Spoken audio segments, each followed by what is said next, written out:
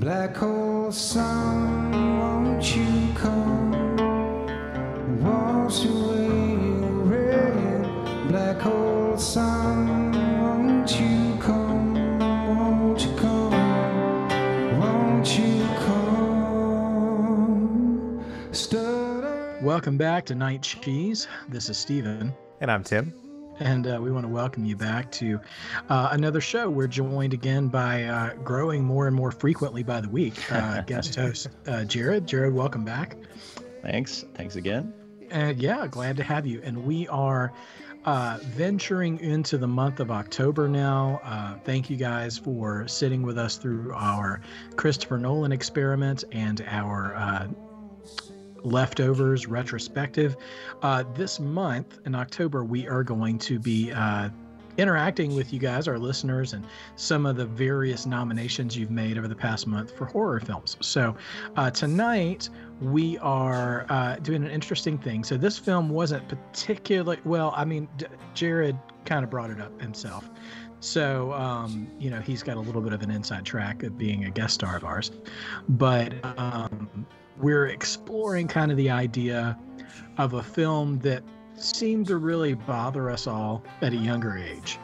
And we're revisiting it tonight to see if that still holds up and what does it look like now in this day and age. So thank you for joining us for tonight's episode. We are I've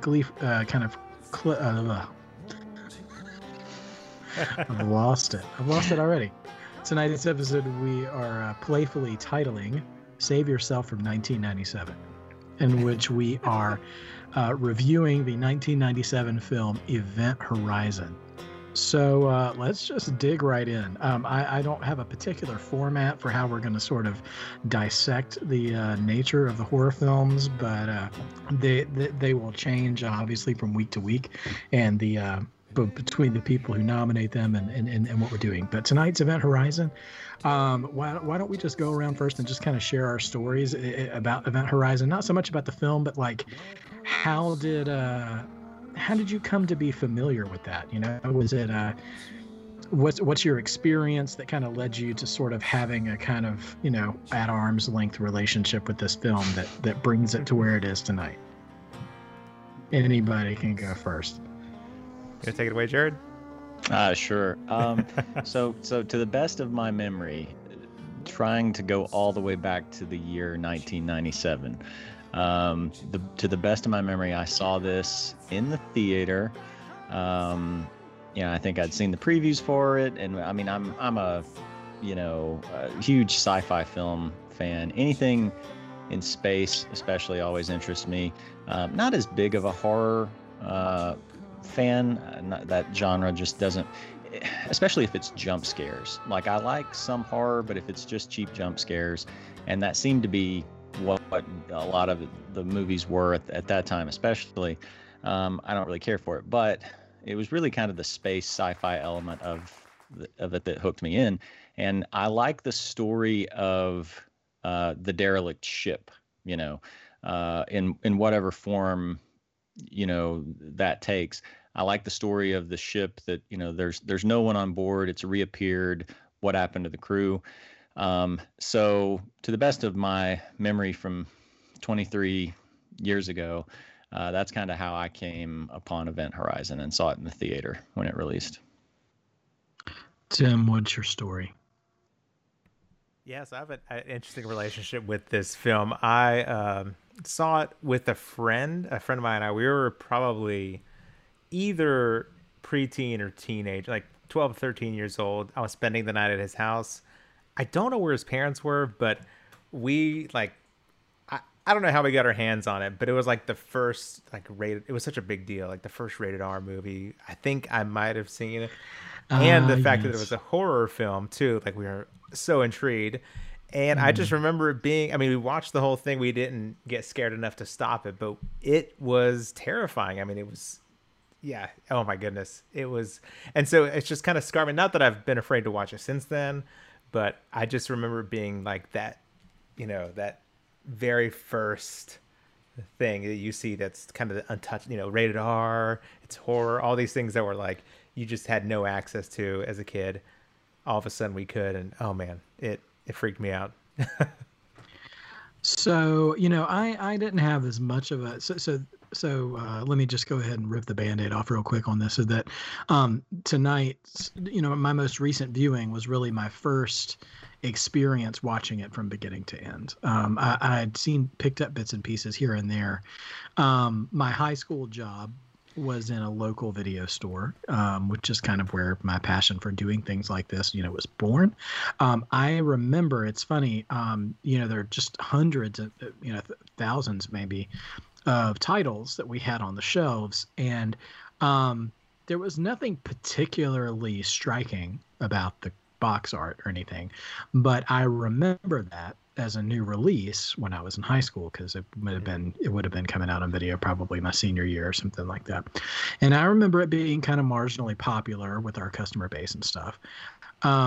Then fast forward to college, and I can remember, Jared, I'm not sure at what phase of college this became a popular topic, but Jared and I have a mutual friend from Toccoa, Ford, who really, as my memory serves me, really pushed this as one of the scariest films that was ever made. And I will say, I reached out to him this week before I watched it, and he humbly responded to me like, I'm not sure if it's as good as I remember it. At this point, he's like, it's been a long time, and he confessed to being a big, to use a wrestling phrase, a big mark for Sam Neill of Jurassic Park ilk, and the way he kind of chews the scenery in the film, which we'll get into, I'm sure.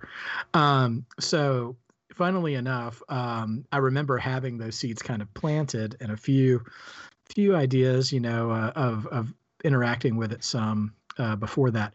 But then I spent a semester abroad over the summer in the UK as part of the broadcasting program with our undergrad.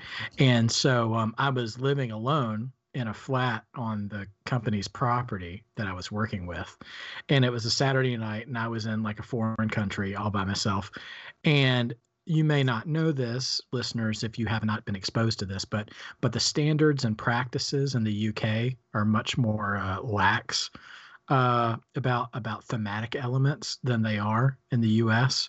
No, and that can't be right, Stephen. I am told that people will move to other countries that are more conservative if they don't like how things go. That can't be Canada, the UK. They cannot be more liberal than the United States. I'm just going to go ahead and shut that down right now. I just say the UK is, well, the UK doesn't exist anymore as we know it. So these are olden times, I suppose. But, well said. Nevertheless, the theater of the mind and the whole isolation I was experiencing at that time, I watched it for probably about 15 minutes. And I think that was my first exposure to realizing how broadcasting standards are different as well, because I don't know about you guys, but you get accustomed to watching something like Die Hard or something like that on TBS, and you're going to get the Yippee-Ki-Yay Mr. Falcons and stuff like that. And you just kind of know that you can sort of be half invested in what's being broadcast. So when, you turn a corner and you see a complete, you see the horror that's on display, I'm like, oh, what is happening? And the fragile personality that I still had at that point in my life, I was like, nah, not tonight. I've got to find something else. So, and also, to be fair, I did not start the film, and I do have a thing about joining a film I've never seen before halfway through. So that was my last personal interaction with Event Horizon until this week. And oh boy, have I changed, and how that film has stayed the same. Yeah. So here we are, Event Horizon. So Horizon. Yeah, go ahead, Jared. Well, I was just going to add to a couple of things. Yeah, you mentioned in that, like with Ford, jogged two things in my memory. Yeah, part of it was for me, like Sam Neill being in the film, because we were, I guess, maybe 4 years removed from Jurassic Park. I think Jurassic Park was 1993. Yeah. And I was a huge, like when I was a kid, like dinosaurs were my thing when I was a kid. So I was a huge, I saw Jurassic Park, who knows how many times in the theater. So So that was part of what drew me to it. And then, yeah, it was like, I mean, when I saw it, so I would have been, like 16, 17 when I saw it. And yeah, and I remember Ford just like openly admitting that like it freaked him out so much that he actually went and like slept in the bed with his parents that night. So Oh he has openly admitted that before, and he's not going to be listening to this anyway. So I'm just going to go ahead he doesn't with listen that. to Night Cheese. It's fine. Right. Who does? So we're just. I apologize to the people who actually do. Sorry. Yeah, it is. Smart people. Yeah. Okay. Yeah. Right. Exactly. Liberals. So I'm kidding. All right. So let me get back on track here. So yeah, 97, you've got Sam Neill, you got Lawrence Fishburne in it as well. He's a couple of years away from picking up the role of Morpheus in The Matrix. So he's still kind of just Lawrence Fishburne at this point. He hasn't really jumped into his role. Jason Isaacs, who is for once not playing like a slimy villain. In this role as well. And then gosh, there's somebody else. I'm looking at the casting list. Go ahead. Let's jump in. No, I was gonna say, like, apart from Lawrence Fishburne and Sam Neill, like there's multiple people that I'm like, oh, I recognize that guy, but I couldn't have told you his name or what else they'd been in, but just multiple ones that I was familiar with. So before I get to the next cast member that I want to talk about, I just want to go ahead and dive in to the first theme here, which is the tropes of 90s films. This is such an incredibly 90s film. And it hits from like literally the opening note of the film. Before I get into that, I just want to say Richard T. Jones. He plays a character named Cooper, who's a rescue technician, and I don't know Mr. Jones from any of his other roles, at least from first glance. Now, but what I am going to say is that he plays the stereotypical black man in a 90s horror film, which is his. He is kind of the lesser fleshed out Samuel L. Jackson caricature, basically, before Samuel L. Jackson popularized it, which is just smart one-liners and casual F-bombs. And oh, heck no, I'm not going to go into that room or whatever.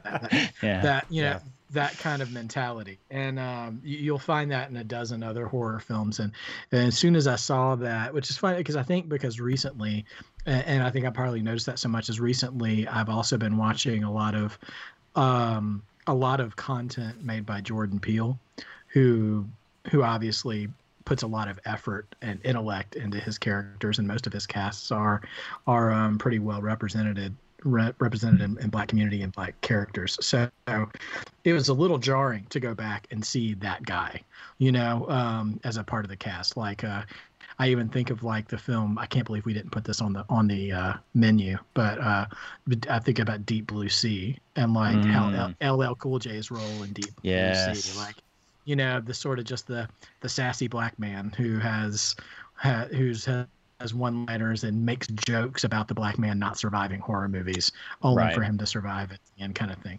And so, that was looked at as a subversion in the 90s because, the black guy was getting killed all the time before then. And then it kind of, it's the snake eating its own tail kind of thing. So more 90s tropes. So did you guys ever see the 90s, the mid 90s interpretation of Lost in Space?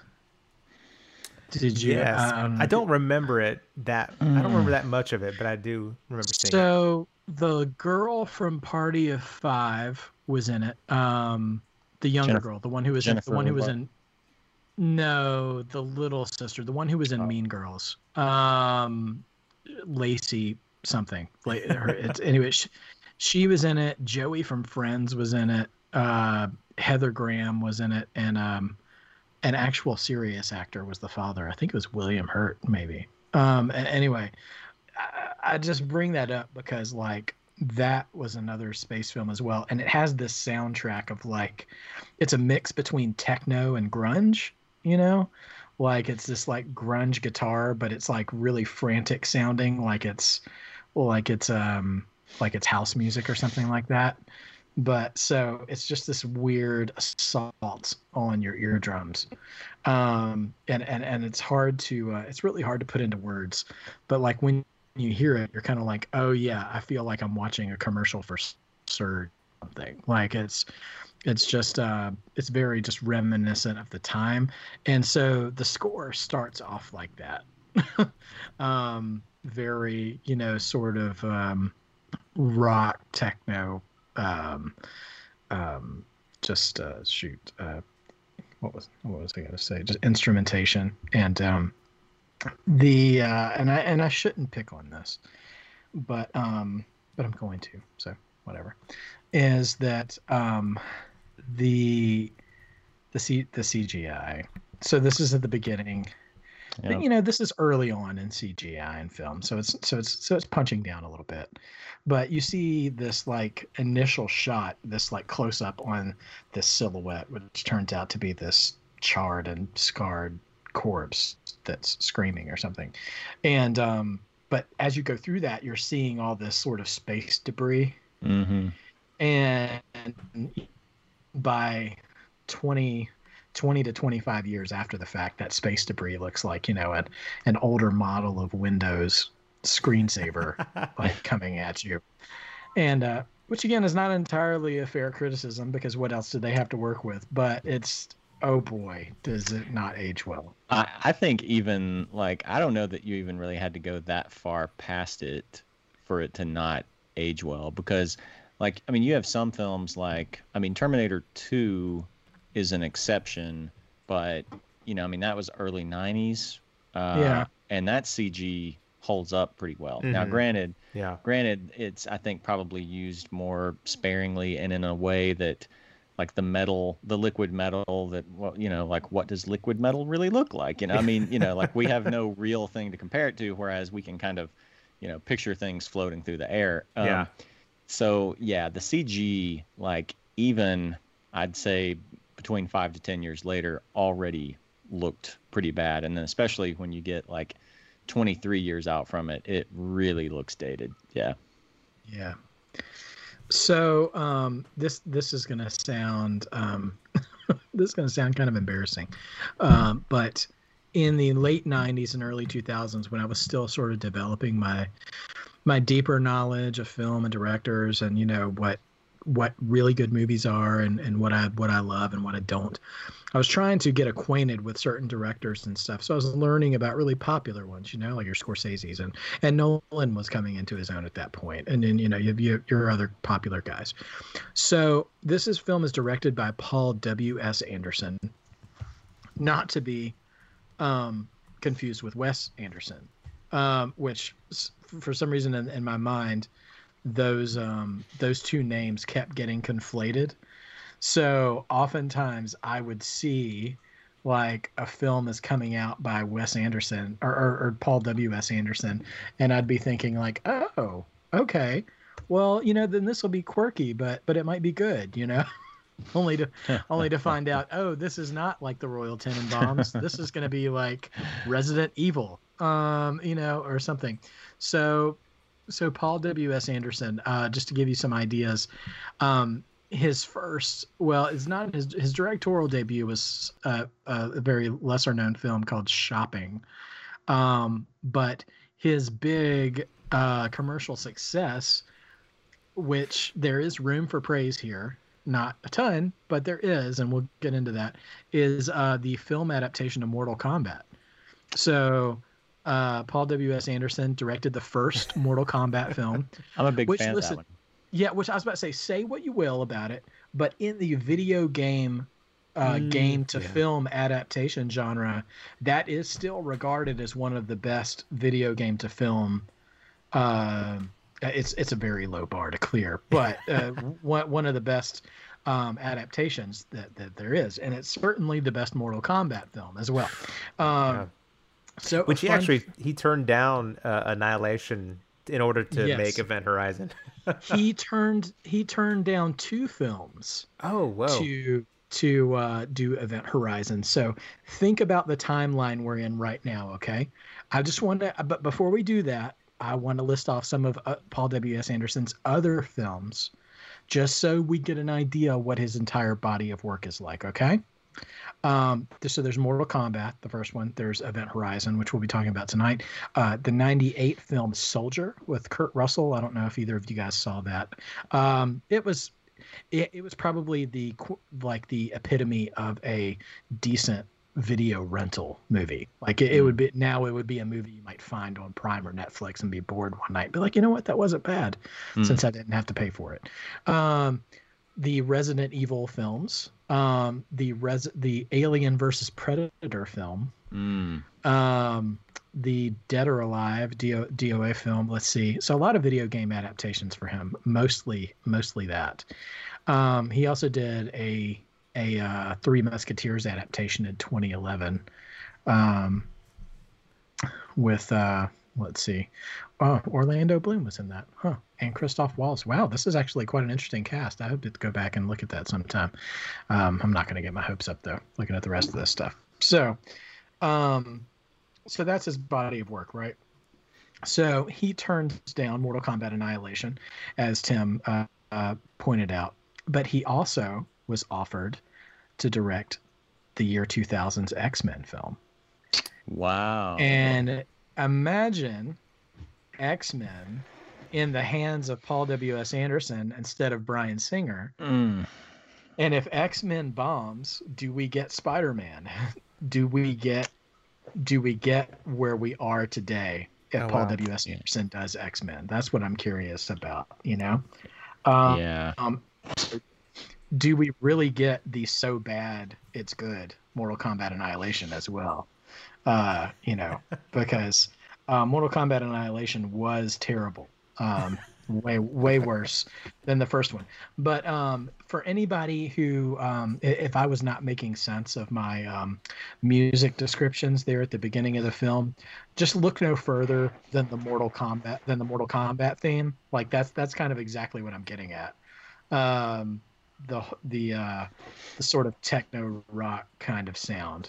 Mortal Kombat. Anyway, so the score is actually done by Michael Kamen, who looks like he made a living off of like late 80s action films. Like he did the scores to the Lethal Weapon series, to the Die Hard films, Roadhouse, the Patrick Swayze things. Now, it sounds like I'm saying some of this tongue in cheek because he certainly seems to have a type. But there are three films I actually do want to point out that are surprisingly off-brand for him that were really good films. The really good films and the score included. One was 1991's Robin Hood, Prince of Thieves. The score in that film, I think, was a big part of what made that good. And then he also did the score for Mr. Holland's Opus in 1995, the Richard Dreyfuss film it's kind of like Forrest Gump, but about a music teacher, basically. And then he also, going back to our friend Christopher Nolan, he helped with the score for Memento in the year 2000. So fun facts about Mr. Michael Kamen there. So anyway, let's go ahead and I've prolonged it long enough. So yeah, Event Horizon is the story of this, like this abandoned ship, that this team of this rescue team of space explorers on a ship called the Lewis and Clark are going out to retrieve this ship that has been lost for a long time. I did get tickled. The opening text of the film is doing one of those "in the future, this is what space looks like" kind of things, and the very first sentence was, "In the year 2015." I saw that. Yeah. We had our first colony on the moon, and I was like, You guys are going to be a little disappointed. Yeah. And so, yeah, it was, that was amusing. So let's see here. Okay. So Anderson, the team, they go out into space to try to find the ship, the Event Horizon, which has just re-emerged. It disappeared, and everyone thought the ship was gone, and it re-emerges off the coast of Neptune, but it's not, and in that area around the orbit of Neptune. So they go to find it and board it and try to see what's going on. So one thing in terms of mentioned this in our discussion about Interstellar, is this is one of the first films where they do the visual aid of talking about traveling through wormholes with a piece of paper, which is, you draw your holes, your dots on the page and go from point A to point B and demonstrate it by folding the paper and pushing the pencil through it. And so basically, the horror elements of this film is they get to the ship and discover that no one's there, and they find a distress call. Well, before they get there, they get, when they're getting close enough to it, they hear a distress call that is coming from the Event Horizon, and they have some sort of life scanner. They can tell there is some sort of life on the ship, but they're not finding any people there. And then the rest, as they say, is history. Like, they get on the ship and then terrible things start to happen. So it is it is interesting. I will say this, for all the nitpicking I'm probably going to do tonight, continue to do, the setup and the premise conceptually is actually really intriguing, I think. It is used, you slowly learn that the ship, the Event Horizon, is run on, what did they call it, like a gravity engine or something like that? Yeah, gravity drive, or yeah. So, the genesis of the ship and its intent was to try to be able to travel faster than light speed, and they say, oh well, that's impossible, and then they do the paper analogy, and basically say, their gravity drive basically has like a man-made black hole inside it, right. and they use that to travel to any point in space and time. So So yeah, it is sort of your classic. It is sort of your classic story of not unlike Jurassic Park, like Jared mentioned with dinosaurs and stuff. We got too busy asking if we should. We didn't bother asking if we could. We didn't bother to ask if we should. Right. Story, and the creation tends to outdo the creator in this situation, and havoc is wreaked upon. So let's just dive in now, officially dive in, and we can jump since the ship jumps at different points in space and time. Why can't we? So let's go ahead and do that with this film. What are some impressions or some takeaways? You guys had some things you wanted to kind of bring up about the film. You want to go first, Tim? Sure. Yeah.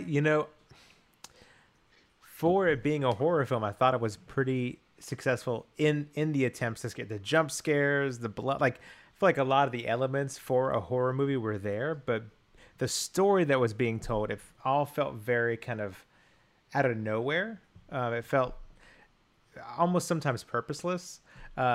And so that was one of my big problems. I feel like there were a lot of things that happened, but you didn't really know why. So, for instance, Sam Neill's character, he kind of jumps pretty quickly from let's figure out what's going on to this ship is my home now. And there was just not a lot of in between of how he arrived at that conclusion. I feel like that was that way with a lot of the film where, and I heard later on, while getting into this film, I did read that about 30 to 40 minutes of this film was cut, and it makes a lot of sense because I feel like there's a lot of missing pieces that maybe would have made it a better film had it still been in there. Just a lot more backstory, because a lot of the scares were intended to be preying upon these characters' fears, and sometimes they would be, something would happen, but you don't know why. Like, what was the point of that thing happening to them? And I feel like I think had that extra time been in there, they left some of the story in there, we might have known that. But it felt very disjointed in the sense of we don't know why these certain supernatural occurrences are happening, and it just feels, yeah, it feels very just disjointed. Yeah. Yeah, the first time through, it's funny to see the difference between 1997 and now, because the first time through, it was one of the like freakiest things I had ever seen. And then going back this time, to me, it's kind of like the first half of the movie I still like, in spite of the CG problems and just some of the different problems with it. The first half I still like. There's a lot of potential in the setup, and then how they, even how they execute the setup within the movie, and that seems to be like the consensus all the way around with people who've seen it, reviewers, just reading articles about it, is that the premise, the setup is great. It was the execution. And so part of the problem was it originally was not scheduled to come out at this time. A problem with another ship movie, Titanic. Titanic was originally, James Cameron's Titanic was originally supposed to get released in this slot. It had to get pushed back because of its own production delays. So they had to, so they chose to bump up Event Horizon. So Event Horizon, whereas it would have normally had 10 weeks to shoot, had 4 weeks to shoot. And so they were piecing the movie together while they were shooting, which all of this is just a recipe for disaster. It's almost surprising that it even turned out as good as what it did. And then, like Tim said, yeah, it was originally about 2 hours and 10 minutes. And they ran it with test audiences, and it did not do well with the test audiences. It was like it was way gorier than even what made it on screen. Like what you see in the movie in terms of what happened to the previous crew, you just get these like kind of grainy, snippets of video clips and stuff like that. Apparently they really like delved into this, and people were just completely grossed out by it. It might have played better, now, after we've had, a decade plus of HBO and the stuff Saw like that. and Hostel franchises. Saw, and stuff like yes, right. Yeah. basically Eli Roth. Right. Yeah. So they cut down a lot of it. So they cut out the extra gore. They cut out the like we mentioned, like the backstory parts, because especially with Sam Neill's character, like that, it takes a hard turn with his character going from being like you're kind of a little bit too creepy and a little bit too into the ship and not really engaged in what's going on, to just full psycho. So but there is context for why there were some of those problems. And actually, one of the things I read, it was one of the other supporting actors within the film talking about like all the problems that they had. Like there's a scene where there's one of the explosions on the bridge, and they said that they shot, I don't know if he was exaggerating or what, or apparently maybe they just had like loose safety practices back in the 90s on films. But he said they shot this like 3 times, and like the explosions were too strong. And like all 3 times they shot it, like he and Sam Neill, like both a few seconds later woke up on the floor where they had literally gotten knocked out by the explosion multiple times. So, it's really like the production of it was just a complete disaster between trying to crunch it into that short of a time frame and just all the other stuff around it. So, but yeah, I think the first half of the film, the setup is pretty strong. Yeah. And just what ends up getting delivered in the second half, or at least the last act of the film, ends up just not really delivering on the potential of the premise. Yeah, well, this is definitely one of Anderson's least uh, sort of universally least well received films. Surprisingly enough, with all the other stuff that he's done, the Rotten Tomatoes score on Event Horizon is 27%, and it's got a 35 on Metacritic. Both of those are performing below average on Anderson's body of work. And I was happened to looking at the publication Cinema Score, has also given scores to all his movies, and his average rating with Cinema Score is a B, but he got a D plus on Event Horizon.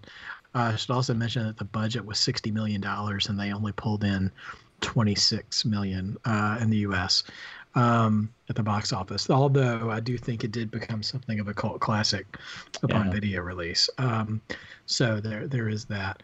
That was a couple of things about the film, and I don't know that and that does provide a lot of context to some of the issues I had with it. One, we're talking about jump scares. So, jump scares, actually, I don't mind so much. I kind of enjoy them when they're not overdone. Mm-hmm. And part of the fun in a jump scare is the anticipation of, the score, creeping in and then it going quiet and trying to calm you down, and then boom, the thing happens or whatever. But in this movie, and I only know this because when I watched it today, I tried to keep the volume settings on my TV kind of under control, because I'll admit I did watch it with a little bit of a headache. Whoever the sound mixer or sound editor was for this film, surely I'm just going to chalk it up to them being under a rush as well, considering what all they had to deal with the production of this film, because every jump scare is probably 5 or 6 levels of volume higher right than everything. And like the scare itself is not about the loudness of the noise. It's about the sudden, it's the startling moment, and just the atmosphere of a horror film should already have you on edge. So it's not like it has to be like, in this giant increase in volume to blow out your eardrums. So that is it's almost more disruptive and annoying than it is scary after a while. And then two things. One, we talked about this, and I think probably a lot of the scenes being cut probably do this. But when the thing about this film, what it reminded me of was another film based off a Michael Crichton novel called Sphere. With Dustin Hoffman, Samuel L. Jackson, Sharon Stone, and that, instead of in space, takes place underwater. But they do come upon this sort of spherical looking engine of sorts, that is possibly alien, and getting exposed to that in that film would then manifest people's fears around them. And so once the crew got on the Event Horizon, they started, I wouldn't say hallucinating per se, but they started seeing things that were very specific to them, that were tied to their fear. And what makes that so hard, and maybe I'm not being entirely even-handed comparing it to Sphere that way, but in this film, they seemed all to be very personal, though. Like in Sphere, it's like, I'm afraid of snakes. Well, snakes are going to show up, kind of thing. But here, it's like, I was in the war with this guy and he burned to death, and I could have done something about it, but I didn't, and I never told anybody. And like, it's this very personal story, but it's all very anecdotal, and there's not really enough time for you to care about how these traumatic things impact the characters we're following along with. And so when they're confronted with these fears, it's like, yeah, okay, well, that's the thing that scares you. Like this one lady, like she keeps freaking out because she keeps seeing her son, and like they try. I mean, I said they try to reference it, but again, like I didn't really like their attempts at execution of trying to build these personal relationships for each character with someone who is outside of the movie, basically. only for them to show up and be this source of terror for them. It almost could have served better for them to be seeing other members of the crew in a different state or something like that, Right. and playing upon that, because at least you have a little bit of connection to the relationships that way. But I see what they were going for. It's almost like maybe that would work better in a novel, but not like in a film. And so that really got me. And then the last thing, and I can't normally, this is the kind of thing I have to think about for a while before I decide that I'm annoyed with it. But kudos to my wife. She pointed it out, and we immediately were like, "Wait a minute." So naturally, like these sort of survival space horror things, people start to get picked off one by one, which is common, and nothing wrong with that in these kinds of movies. Well, there's one character who is sort of driven into madness by whatever's going on with the ship, and he attempts to eject himself from the airlock of the ship. So he's in this sort of waiting room place between outer space and the inner part of the ship, and so he hits this button to release the airlock, and then all of a sudden what was controlling and haunting his mind leaves, which actually I think that might have been the most terrifying moment of the film to me, was allowing him to be lucid knowing that his death was coming. I think that was actually really well executed, that scene. But part of the execution of that scene is that as the chamber was decompressing, before the door to outer space even opens, the veins in his body start to swell and he starts to bleed from the eyes and all this other stuff. Okay. So by the time he actually gets into outer space, he's majorly messed up, right? Fast forward to the climax of the film, and there's this fight going on in the main chamber between the characters that are left. And like freaking Infinity War, a hole gets blown in the side of the ship. But guess whose bodies don't explode? Anybody's. Like, you mean to tell me that there was no, and I hate to bring like science into this because it's, it's a movie and it's a horror movie on top of that. But like when you have demonstrated that the human body exposed to the decompression of space will do that to you, and then it happens very abruptly with one of the windows of the ship being shot out, and then people are starting to almost get sucked into space. That exposure to the air of space, like, you mean to tell me that nobody's bleeding from the eyes right now, or nobody's veins are starting to pop out? Like I mean, maybe I didn't notice, but it sure didn't seem like that happened at all. And like, that's a big problem. Like, you either that doesn't happen to anybody, or that does happen to everybody. Like, that's just. Well, my thought was, I'd never really thought of it that way, and you may be right because I don't know the science of it. But so when I saw it, my interpretation was, when he's in the chamber, there's like the air's going out. Like it gets down to the point where, there's very little air. And then, of course, he goes on out into space. But when the rest of the crew is in that other scene, there's still air in there. Space is sucking it out, but it hasn't sucked it all out yet. And so they're still in like an oxygenated environment. But I could be wrong. Like I could be wrong like that. Like maybe, if you were exposed to space, like even before the air got sucked out, it would still have effects on you. I don't know. I mean, there's no need to tweet Neil deGrasse Tyson to ask what would really happen in this situation.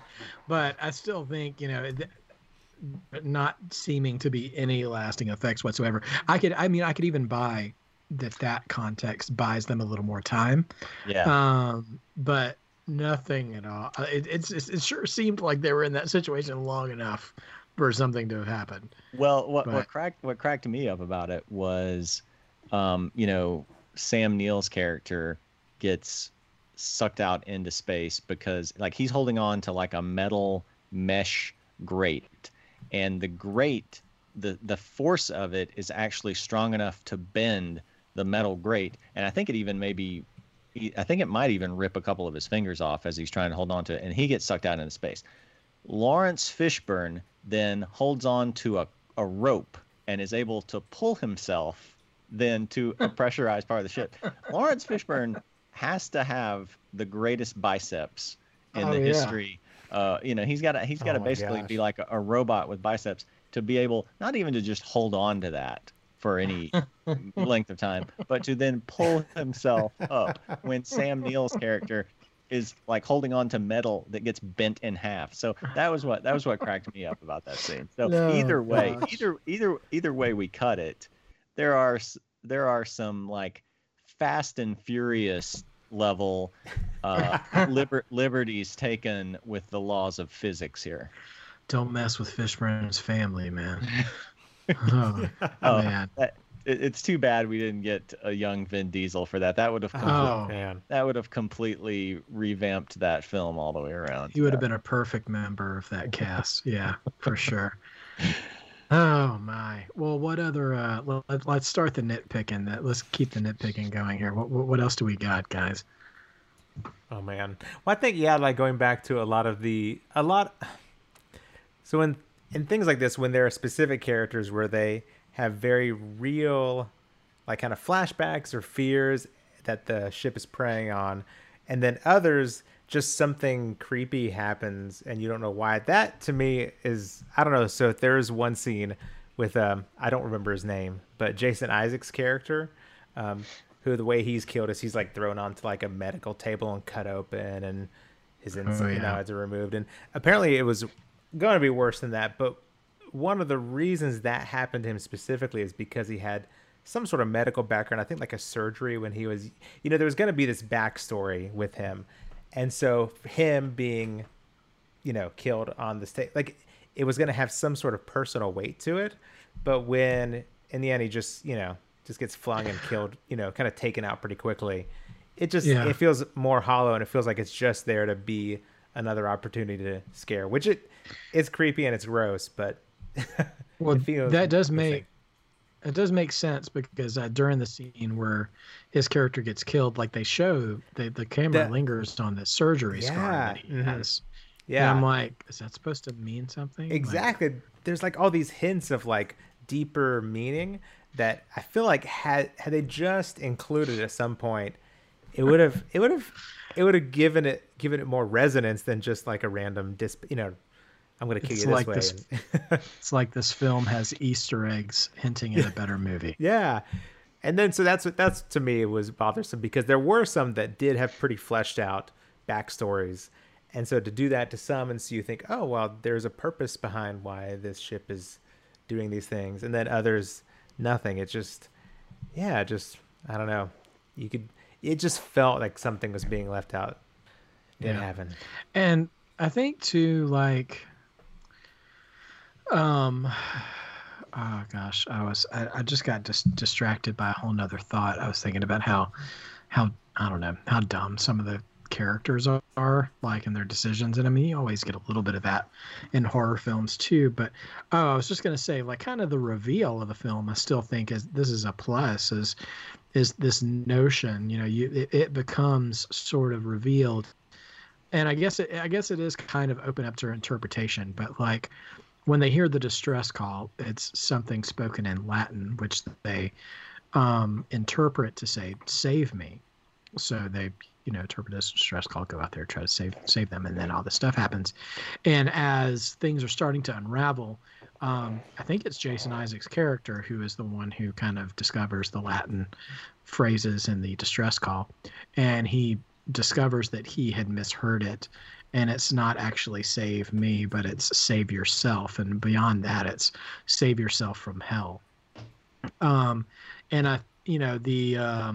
there are sort of relative interpretations of what actually happens on the ship, because they don't really come out and say it specifically, but there is this evidence for the notion that the ship went to another dimension, that the ship have actually gone to hell and come back with something, and that is what everyone is reckoning with, which you could point out that everyone's terror is very personal in nature, which would support that. So that is interesting as well. And you know, again, it's not the best executed storytelling, but I enjoy Fishburne's real devotion to trying to save his crew. You know, he is very committed to Yes. that in his character, and wanting to try, you know, fighting his best to try to bring them all out of it. Yeah. You know, he fails at that, but he's willing to sacrifice himself to save anybody who can be. And you know, there's some stuff there, some I think there's some theology in there, sort of in its own weird way. But also there, I think I am more impressed by horror films when people die not because they've done something stupid, but maybe because they've just been outsmarted. And so, like, you know, it is one thing to be terrified on a ship and they're seeing things and stuff, but I never quite got behind the female character who kept seeing an image of her child. You know? Right. I'm like, in what way? Like in the beginning, when people are just seeing things, I get that. But like when they're at the moment of like, hey, we are evacuating this ship now, and then she sees the image of the child running towards the core of the ship again, and she's like, oh, you know what? Let me drop all of these CO2 canisters and chase my kid around. Like what? Really? Right. Like, what is happening? And I don't know, maybe I'm just being too hard on it, but that seems stupid, even for this film. Getting suckered into that, and I am a parent, so it's not like, oh, you know, you don't have kids. And no, I do, but I know when they're in space with me or not. So I don't know. That's the quote for this podcast is, I know when my kids are in space with me or not. Yeah, exactly. That's the new title of this episode. I know when my kids are in space with me.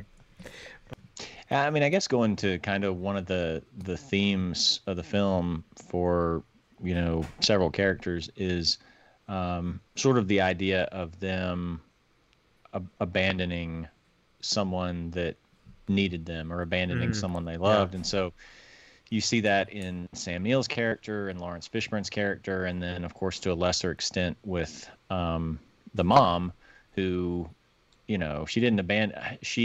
The setup for her character was, you know, they give some exposition at the beginning with Lawrence Fishburne saying, "I'm sorry, I tried to get someone else for it, but you know, we couldn't do it on that short of a turnaround, so she wasn't going to get to be with her special needs child for Christmas." And so with like we said with Lawrence Fishburne's character, it's that there was a crew member who there was an explosion on another ship he was on, and it was like fire in zero gravity, you know, just kind of snaking its way over things. And Lawrence Fishburne couldn't save him. He saved the others, couldn't save him, and basically he had no choice but to lock the hatch door and leave that guy to burn. And then with Sam Neill's character, it's really interesting with Sam Neill's character because it's that he let his work on the gravity drive consume him so much that he neglected his wife, and his wife, it looks like, committed suicide. And so he's got this guilt from that. And, you know, but it gets, you know, it doesn't really get redeemed. It gets sort of turned on itself where, you know, he goes back to the ship and he still can't pull away from that. And you can't really tell, like, how much of it is, you know, his original obsession there, and then how much of it, obviously towards the end, like, it seems like something is controlling him, or at least is, you know, it's all like twisted and kind of broken his mind because he's completely gone over the edge. But it seems like maybe it's a mix there of, like, you know, even at the end, he can't, you know, pull away from it. He's still so obsessed with it. But it kind of mixes the two together because it keeps showing him his wife on the ship. So it's kind of like giving him both, it's kind of like, and I think there's a scene where the whatever's appearing to him as his wife or whatever tells him that, he's there to stay or he has to stay or something like that. So it's kind of blending those two together between his guilt and his original obsession with the ship, and then also like this, manifestation of his wife to kind of just really drive him over the edge. But the theme of, having people that you've let down or neglected or abandoned is really heavy in that film. And, one thing that's interesting, really one of the most terrifying things to like, I guess I remembered it or maybe I'd kind of forgotten it, but like Lawrence Fishburne's character, he saves the others by blowing up the middle of the ship. And a lot of times you see something like that in a film where someone will sacrifice themselves to save the others. But, like he doesn't get blown up. Like he does get sucked into, they activate Sam Neill's character, Weir, activates the gravity drive. And so it doesn't blow up that part of the ship. It just blows up the connectors. And so he ultimately did get sucked into that hell dimension. Like he didn't just sacrifice himself in terms of, dying. Like he actually went to hell for, his crew members. Well, for all the warts this film has, there is some real Christology in that. The fact of going through literally going to hell for potentially undeserving people, but nevertheless because of your love for them. And I think one edifying isn't really the word, but one really helpful thing, if we have listeners who really not into horror films or anything like that, because maybe they're a little bit of a turnoff. One thing that I appreciate about good horror films as a genre is they have a lot to say about very specific fears we have and emotions we have and how they can control us and how we respond to them and stuff. And I think Jared brings up a really good point about, there's a lot about the guilt around abandonment, and the guilt around failing people. Everybody has a little bit of that here. And they even, again, I think that scene where, I'm trying to look into the actual plot. Justin is the kid who is, stuck in the decompression state there about halfway through. And that probably was one of the more emotional scenes for him, because you can see in this moment, like when he becomes lucid again and realizes what's about to happen, you can see on the face of the woman and one of the other crew members, that they are about to experience that sort of failure again, like right in front of them, because the way the ship operates, once everybody realizes what's happening and he realizes what's happening too, it's too late for him to reopen the door and bring him back in. And there's a real fear between knowing that there is a tragic logical conclusion that's impending that you can't stop. Right. They do kind of wing their way around, sort of saving him, not without a cost. I mean, but still, I think that's something that horror can do really well when it tries, is use these really strange examples and analogies and allegories to really exploit what our fear is and what does that say about our fear. How do we respond to it? How do we survive it? How do we overcome it? And I think there's something to be said there. We talked about sort of the Christ reference of what Fishburne does in his sacrifice, but at the same time, he is he's really the only one who is confronting his failure and willing to be accountable for it. So in a way, even though he probably has the worst fate out of anybody, in a strange way, he's also the most victorious because the choices he makes, to physically fight, that the manifestation of that guy who he let down, and fighting what's left of Weir. He does kind of resign himself to being sent to this hell dimension, but that's not what he's concerned with. He's concerned with saving his people, and he is successful in doing that by choosing to embrace that failure and confronting it and trying to overcome it by facing it head on. What if they just like what if it's not like, just a guarantee that that drive is going to go to that hell dimension every time? Like what if it just like went to a cartoon dimension sort of thing, and then all of a sudden Weir it's just like what the crap? Right. Yeah. And then it's sort of this like odd couple. It's sort of then this sort of odd couple series between the two of them, because they're both just out of place, but all they have is each other. So that's going to be like what I imagine, rather than this depressing ending there. They end up in Toontown. They're like, Eddie and Roger Rabbit handcuffed together, walking around. Right, exactly. That's what I'm like. Yeah.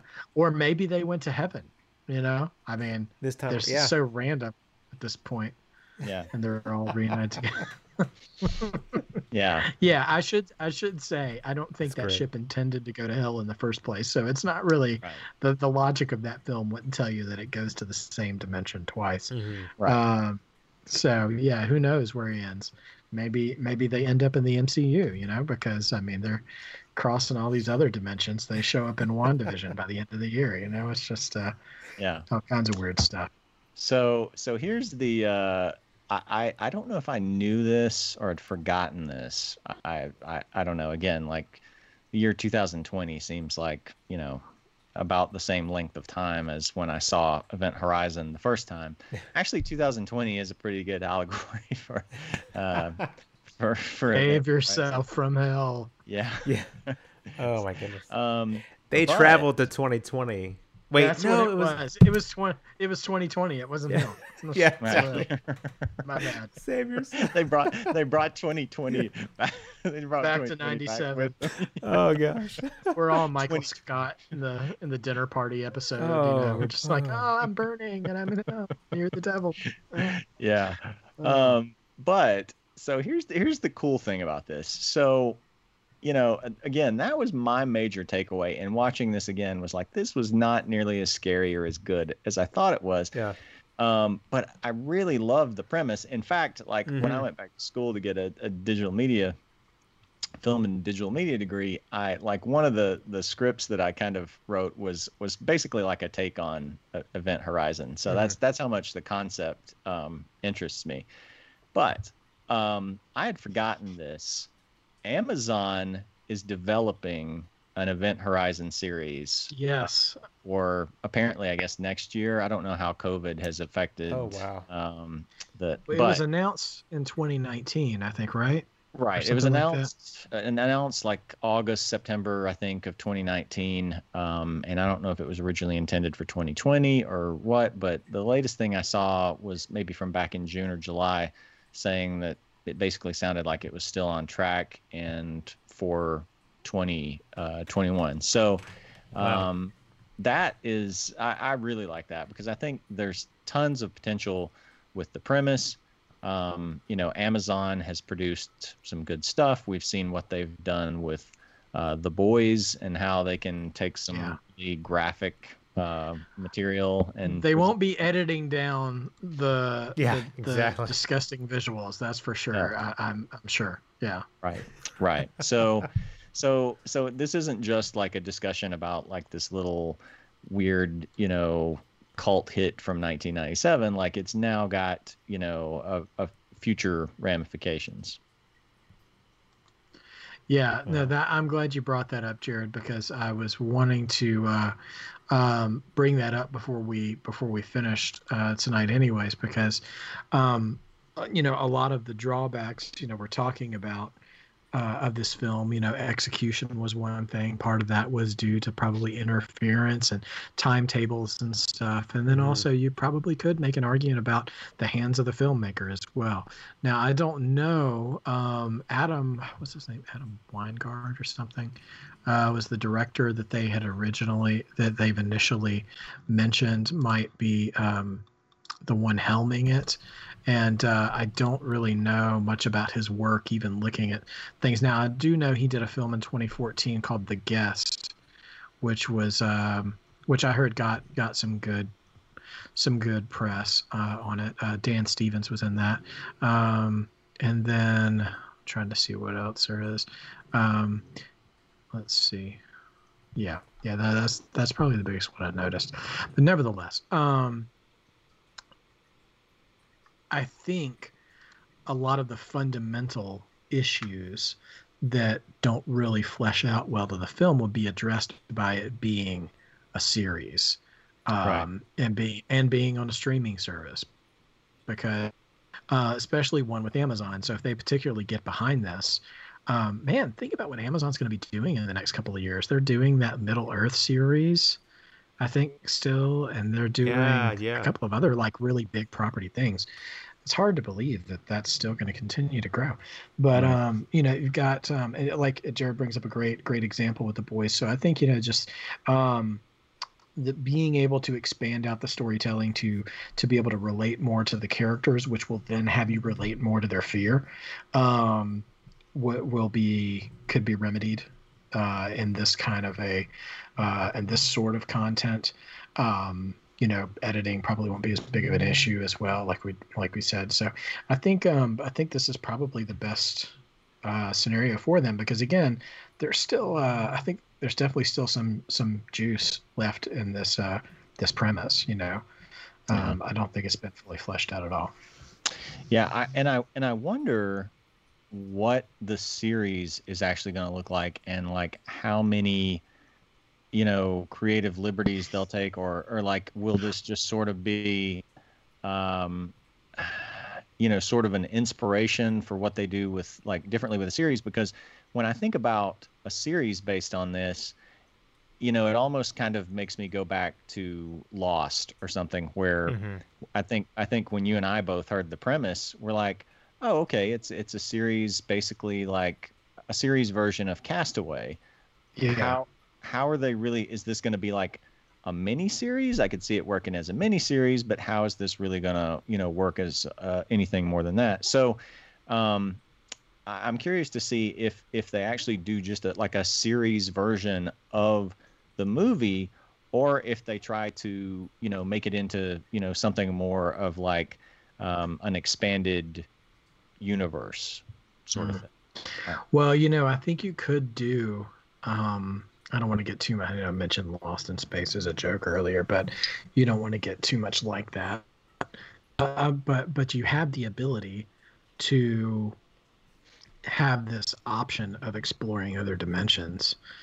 I don't know if that would be really episodic, or if they wanted to like cliffhang the end of the first season and then have the option of someone maybe still being stuck on the ship or something, and getting into another place to branch out into a follow-up season.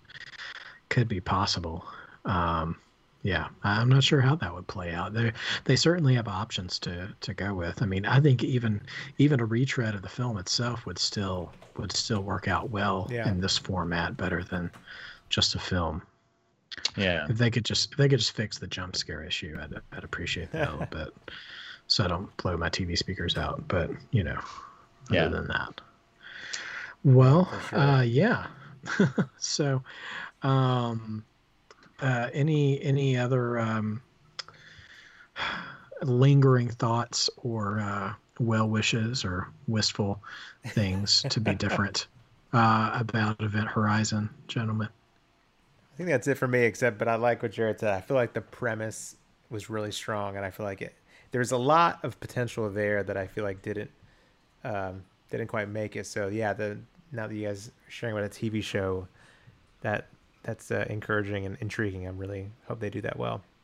Yeah, I think that's my main takeaway from this is I really hope this, you know, delivers. I mean, I know anytime I don't know what stage of production it's now if they've shot anything. So sometimes you get pilots and they don't work out and they don't get picked up. So I hope this does, because that's kind of my, I guess, main thing going forward.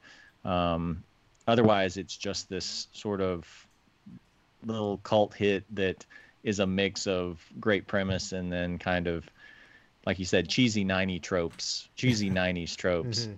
at the end. Like, I kind of, like, going back again, was kind of chuckling at some of the action scenes, you know, where they just mixed in stuff that seemed like it was from a different film, but they just had to, like, work in 90s over the top action scenes, you know, like it almost felt like I could have easily seen, instead of this being Lawrence Fishburne, I could have easily seen this being Nicolas Cage. You know what I mean? Yeah. And save yourself from hell. Right. Brings a whole new meaning to Con Air there. Oh, you know? Yeah, for sure. Con Space. Yes. Part 2. So yeah, I still, the film kind of, like, holds a special place in my heart, you know, which is kind of unique for a film that bad, but there's just so much around it. But I really hope that we get, I hope the series is sort of the Luke Skywalker to the movie's Darth Vader, like the Amazon series redeems Event Horizon. Yeah, I'm for that. Yeah. I was about to make a joke, a really lengthy, complicated joke about handing the movie to the series, and then the series just throws it over the back of his shoulder and stuff. But maybe that's necessary. Who knows? What if the series, again, like, there's so many ways that the series could go. Like, what if the series is the ship reappearing again, even farther in the future, and then through, you know, some misguided corporate effort to, like, haul it back to Earth. Yeah. Yes. To, you know, who knows what? Yeah. That would be. Yeah. No, that could be intriguing. Yeah. Well, I'm already way more interested in the possibility of a series than what we film, for sure. You know, I think there is some interesting stuff to mine from it. If you are interested in Event Horizon, it is certainly in that weird sweet spot of age for its film that it would be a cheap rental, for sure, on streaming. But if you have access to the Independent Film Channel, the IFC app, actually, you know what? By the time this airs, it won't be on there anymore. So sorry, everybody. But anyways, I'm sure you can find it really cheap to rent on Amazon Prime. At the time of this taping, it had like maybe a week left of airtime on the IFC app. So, but one neat little trick, though, in case anybody has never learned this, but so like I use an Amazon Fire TV stick for most of my film consumption, and if you search for a title, there's usually like a more ways to watch button, and it will list, if it's available on some kind of app to watch, it will list the apps that you can choose from to actually watch it, and if there's subscription required and stuff like that. So sometimes there's with the plethora of streaming apps available now, you know, if you don't need to spend money on something, or if you're already paying money for it and don't even realize it, you know, it's good to take advantage of it that way. But yeah, so that's Event Horizon, 1997. Not super well received by the public, but seemed to find new life in more ways than one. Not only as a cult hit, but possibly new life as a series, maybe coming soon to Amazon. It would be fun if that does come through. Maybe we could circle back around and do a TV series review of this, and maybe see how it stacks up. I would be interested to see if they manage, even for a cameo, to bring back anybody from the original cast, because they did have two survivors show up. Of course, who knows how old they are now? I guess they're all, 20 years older at least. So So who knows? But yeah, so thanks for joining us tonight, everybody, on Save Yourself from 1997. And join us again next week for another trip into the horror genre with another selection. And if you have any more suggestions, selections you'd like to hear us talk about in the future, feel free to let us know. We're on Instagram at Night Cheese with Stephen and Tim, on Twitter at Pod Night Cheese, and also Night Cheese Podcast with Stephen and Tim on Facebook as well. And if you have any thoughts on Event Horizon or would like to contribute to the conversation, feel free to reach out to us and let us know as well. But until next time, save yourself from hell and keep working on your night cheese. Won't you come back home, son? Back home, son.